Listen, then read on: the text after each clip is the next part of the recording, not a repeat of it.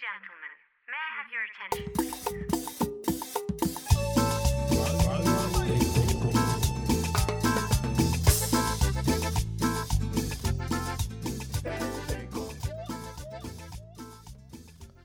Hello and welcome to another episode of Latina, Latino, Latinx News. My name is Monty Rossetti. On today's episode, we talk to San Francisco District Attorney Chesa Boudin. Covered in our conversation are his own personal insights on his time in charge as District Attorney, as well as his thoughts on the recall push against him. Let's jump into our conversation.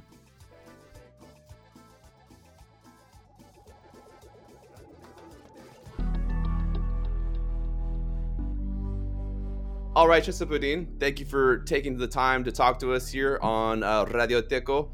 My first question that I wanted to jump into here was, let's just start off with getting to know you. What does the DA mean to you, and what are some of the responsibilities of the DA? Well, great to be with you all. Muchas gracias por la invitación. So important to have bilingual, culturally competent, and linguistically fluent communication and services and media coverage. So thank you for doing that for San Francisco's diverse communities. The DA's office, to me, is an institution that is focused on trying to do justice and build public safety for all of our communities. And, traditional DAs have really waited for crimes to occur and then gotten involved after someone's arrested and have focused on punishment and retribution. What we're trying to do in our office is to be proactive, to prevent crimes from occurring, and to make sure that we're providing support and services to people who've been harmed by crime. So it's a little bit of a broader focus than just punishment after police make an arrest. No, thank you for saying that, and we'll talk about that kind of down the road here. But let's start off also in the beginning of your term as a district attorney. You became the district attorney January 8th, 2020. With the promise to complete massive changes, such as establishing a unit to reevaluate wrongful convictions and refusing to assist Immigration and Customs Enforcement, aka ICE, with raids and arrests. Then only 2 months later, the pandemic started. How has the pandemic affected your plan of reform? Well, that's right, Monty. I've officially been in office now about 27 months, and I've only really been able to go into my office physically consistently for about 2 of those months. The rest of the time, we've had some level of shelter in place or work from home requirements for our staff.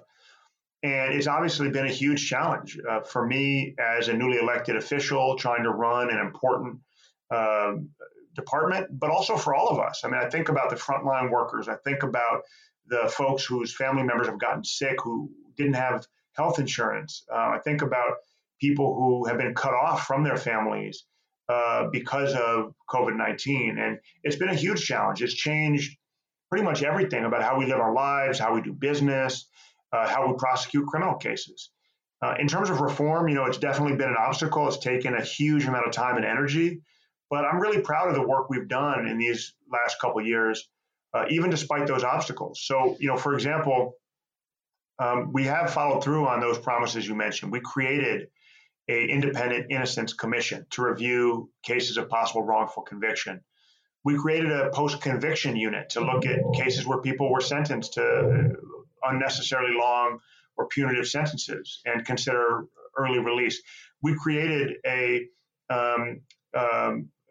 program that created a diversion for a primary caregiver diversion for parents who have young children and who get caught up in the system. We reduced, speaking of children, we reduced the number of kids in San Francisco's detention center by nearly 70%. We've dramatically increased language access and victim services. I created 10 new positions for victim advocates in my office, and 8 of those folks that we hired to fill those new positions are fully bilingual.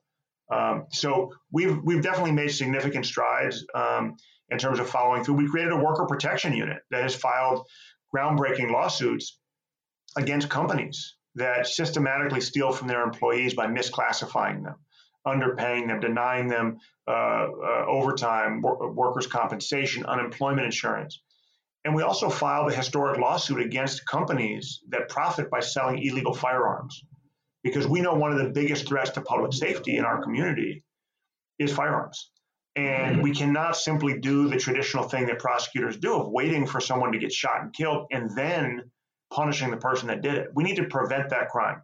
We need to prevent those guns from hitting our streets. And so I'm proud of the work that my team has done, even if it's over Zoom, even if it's working remotely, to hold corporations accountable that steal, to hold corporations accountable that profit off of exporting guns into our community, and that uplift victims and meet them in the language and with the cultural competency that they deserve, regardless of what part of San Francisco it happens in, regardless of what color their skin is or how much money they have in the bank. No, I just think that's interesting because, we've talked to various candidates on this podcast, and it's obviously been a different experience being an elected official during a pandemic, and there's definitely restrictions as you mentioned. Another one of your focuses was to eliminate cash bail. So can we talk about why is cash bail such a bad thing in your terms? Absolutely. And thanks for mentioning that.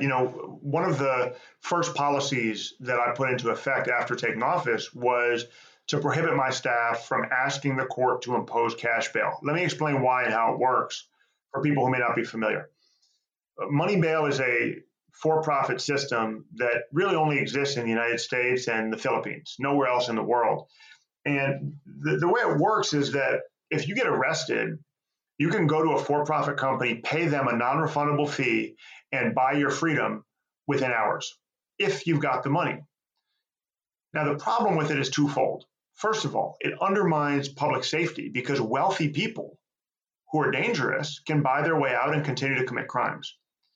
The second problem with cash bail is it undermines the promise of equal protection under law. It results in people who are presumed innocent and who are accused of low-level offenses or arrests that will never result in a criminal case languish behind bars for days, weeks, or months simply because of their poverty. In other words, it prioritizes wealth over risk. And my approach is to say, let's get rid of a wealth-based system. When people are presumed innocent, when they have yet to be convicted of a crime, it is unconstitutional to punish them preemptively. We can hold them in jail only if we can show the court that they pose a serious flight risk or risk to public safety. And if we can, if they do, then the court should hold them in custody regardless of how much money they have. And if we can't, if they don't pose a flight risk or a risk to public safety, then the court should release them with appropriate conditions, regardless of whether they are rich or poor. That's what equal protection means. And that's how we advance public safety while doing justice in San Francisco. And also just talking about, justice and everything, why is it important to first understand where someone is coming from before they are labeled a criminal and thrown into a prison system based on modern day slavery? Yeah, context matters a lot. It matters for a few reasons. You can hear that, for example, you can hear that somebody was shot and killed. Mm-hmm. And some people will immediately say, well, that's murder and you should go to prison for life. But as prosecutors, we need to be able to prove that that shooting was not lawful. So the first question is, well, was it self-defense? Was it an accident? What is the context in which this shooting and killing, or whatever the crime may be, occurred? We have to do that because we can't convict someone of a crime unless we can negate or eliminate beyond a reasonable doubt any possible legal justification or defense. So we have to think about every criminal case, first and foremost, from the standpoint of, can we prove that what happened and that it happened in a way that was actually a crime? Second of all, there's a big difference between someone who has a long history of mental illness and when untreated results in arrest on the one hand, and someone who is committing crimes knowing full well what they're doing, aware of the consequences of their actions, and doing it because of some sort of malice or greed or what have you. And so we try to identify, well, what is the driving force behind this criminal behavior? And how can we hold people accountable in a way that gets at that root cause of crime? Let me explain why that's so important, because my priority is public safety. And what we've seen over decades of failed policies leading to mass incarceration is a revolving door. We've seen that people get arrested, they get warehoused, and then they get released without rehabilitation, without treatment, and without individual interventions, without individualized treatment or rehabilitation plans. The problem with that is if you take someone who's mentally ill or someone who's got a substance abuse disorder and you put them in jail for a week or a month or a year, and then you dump them back on the streets. We know what's going to happen. We've seen it for decades all across this country. It does not provide people with the treatment they need, with the rehabilitation they need, with the services or the job training.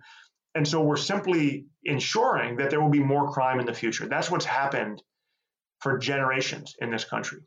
What we're trying to do with our movement and with our policies is we are trying really hard to identify what is driving the behavior, to understand the particular facts and circumstances of the individual, and to hold them accountable in a way that changes for the better the future path that they're on, so that we can prevent future crime, so we can minimize the harm and the number of people who will be victimized in the future.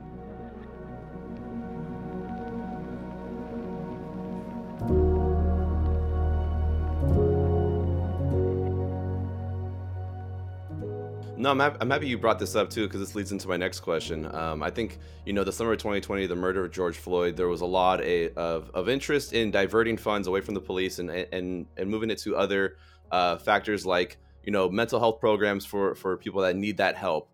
How has that been, that goal of yours, been able to go about ever since that summer, and have you been able to achieve very much of diverting funds for offenders that are going to mental health and substance abuse programs instead of pursuing convictions and incarcerations? Yeah, the murder of George Floyd was a moment of national reckoning, and we saw in San Francisco the chief of police and the mayor called for defunding the police.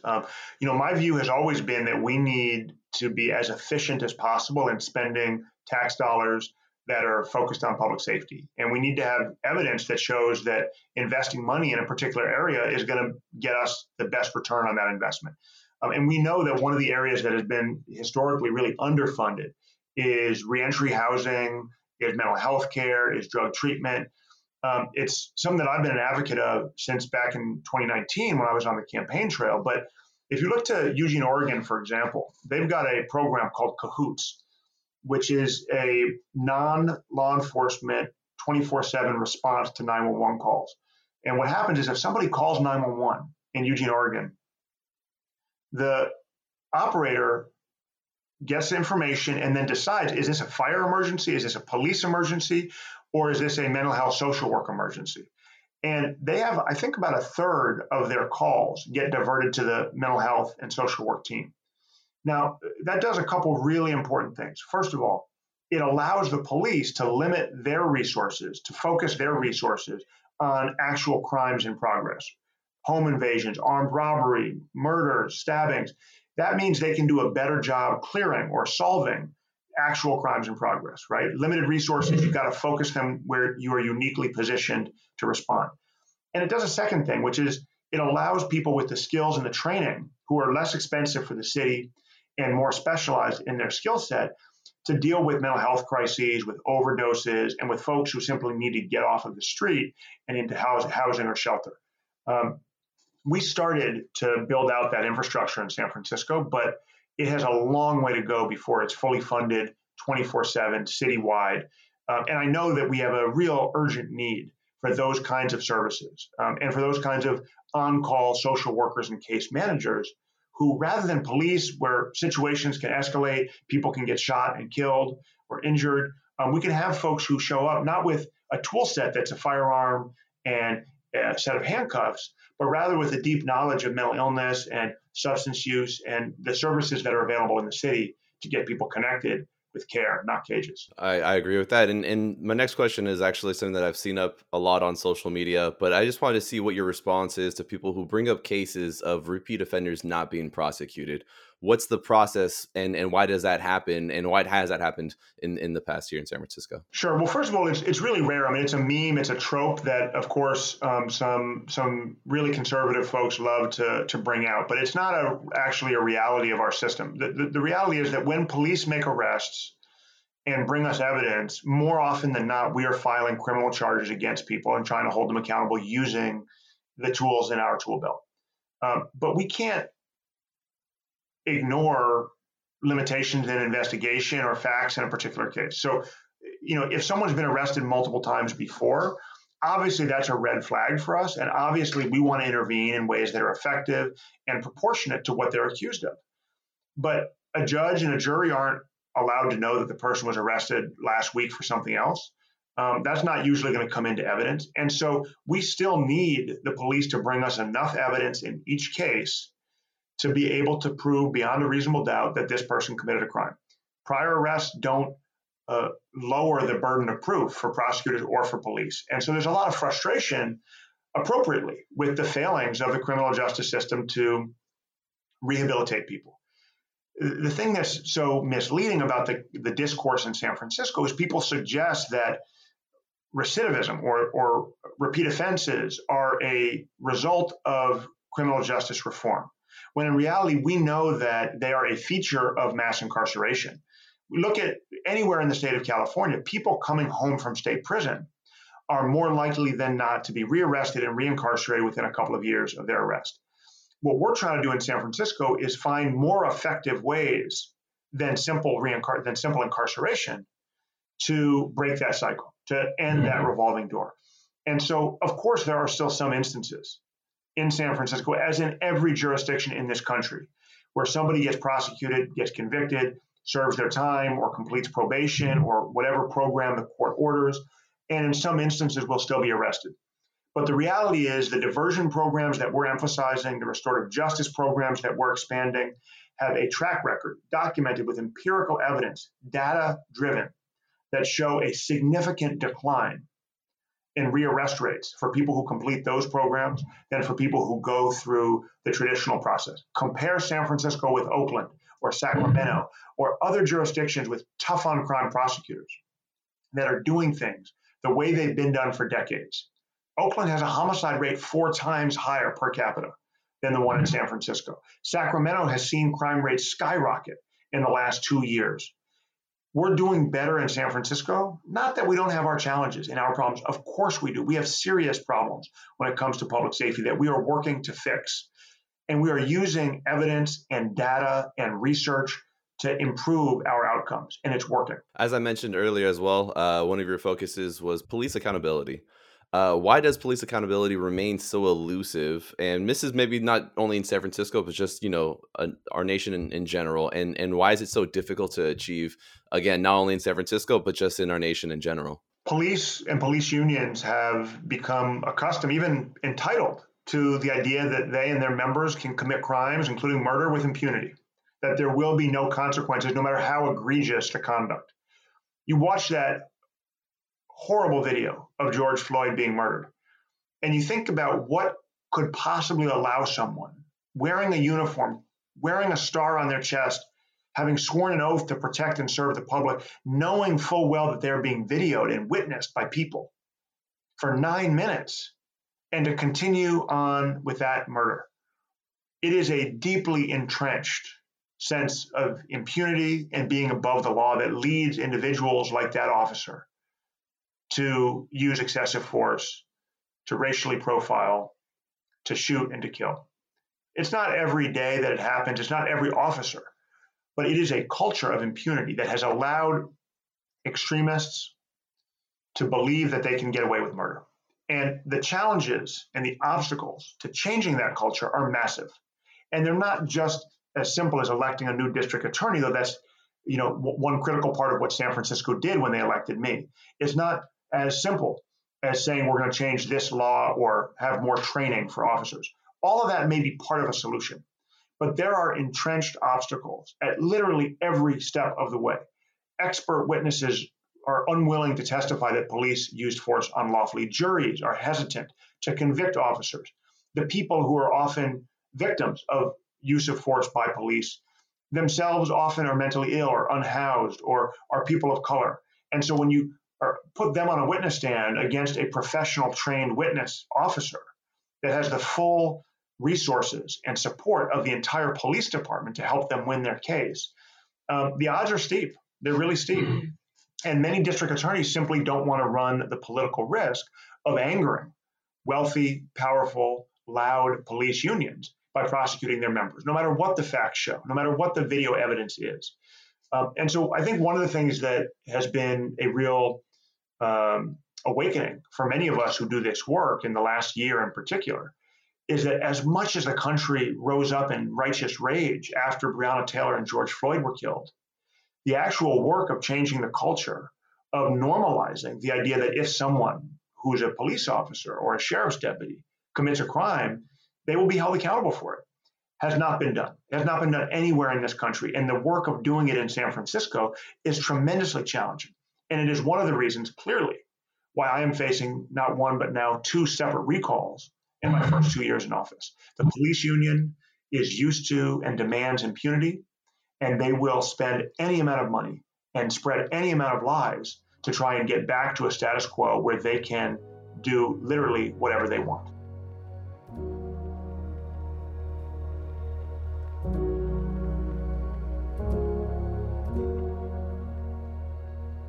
No, and you brought up the recall. My last two questions are centered around this recall or these recalls. Why do you think recalls have become so popular here in California, starting with Governor Newsom's at the end of 2021, then the Board of Education earlier this year, and now this recall against you? And do you also see it as kind of like it's taken away the democratic process that we have as a country, where you elect someone for X amount of years and you should be able to reelect them or vote whatever way you want at the end of that term? Definitely. I mean, let's look at the democratic process and let's look at who's backing this recall, just like the one against Newsom and others. It is extreme right-wing elements. The recall is funded almost entirely by a handful of Republican billionaires, folks who are bankrolling the national Republican agenda, who've given Mitch McConnell millions of dollars. These are not folks who share or represent San Francisco values or who even understand the challenges of everyday working people in our city. And let's also be clear about who's endorsed the recall: the San Francisco Republican Party. Meanwhile, opposing the recall, we've got the Democratic Party, the ACLU, the Sierra Club, and so many other organizations and leaders, elected officials, formerly elected officials, the Green Party, the Latino Democratic Club, the Harvey Milk Club. The reality is that the right-wingers know they cannot win elections in a place like California or San Francisco. Not fair and square, not in head-to-head elections where voters see their ideas, demand that they make specific promises and commitments, evaluate their candidates' credentials. They can't win those races. And so instead of allowing me to fulfill the promises I made to voters, instead of allowing my office to do a difficult job under difficult circumstances, they're spending millions of dollars to attack, to undermine, to exploit tragedies, to promote fear, and to undermine criminal justice reform. They believe they have a better chance of preventing the progress that we're making, of locking kids up, of cooperating with ICE in immigration cases, of bringing money bail back to privilege the wealthy and powerful. They have a better chance of allowing police to continue to kill with impunity and politicians to engage in corruption with impunity if they use a recall, because they won't have to put their candidate to the test. Now, I believe voters in San Francisco elected me to a 4-year term and that I should be allowed to finish that term. I believe that we are making concrete progress to achieve the goals and the commitments that we made to voters in 2019. And I am certain that the voters in San Francisco deserve the right to have a say at the ballot in who their next district attorney is. This recall will take that right away from you. If you care about who your district attorney is, if you want the democratic process of debates and candidate forums and endorsements and competing ideas in a marketplace for votes, if you want that process to help decide who the next district attorney is, then you've got to oppose this recall. Vote no on Prop H. You answered both of my questions in one, so thank you for that. And I think that's a really good way to leave us off. Chesa Boudin, District Attorney here of San Francisco. Again, thank you so much for your time, and we'll be sticking around with you with any other updates coming up as we get closer to this recall and afterwards. Thanks so much. Great to speak with you, and look forward to celebrating on the other side. Have a good day, and hopefully we can continue the conversation soon.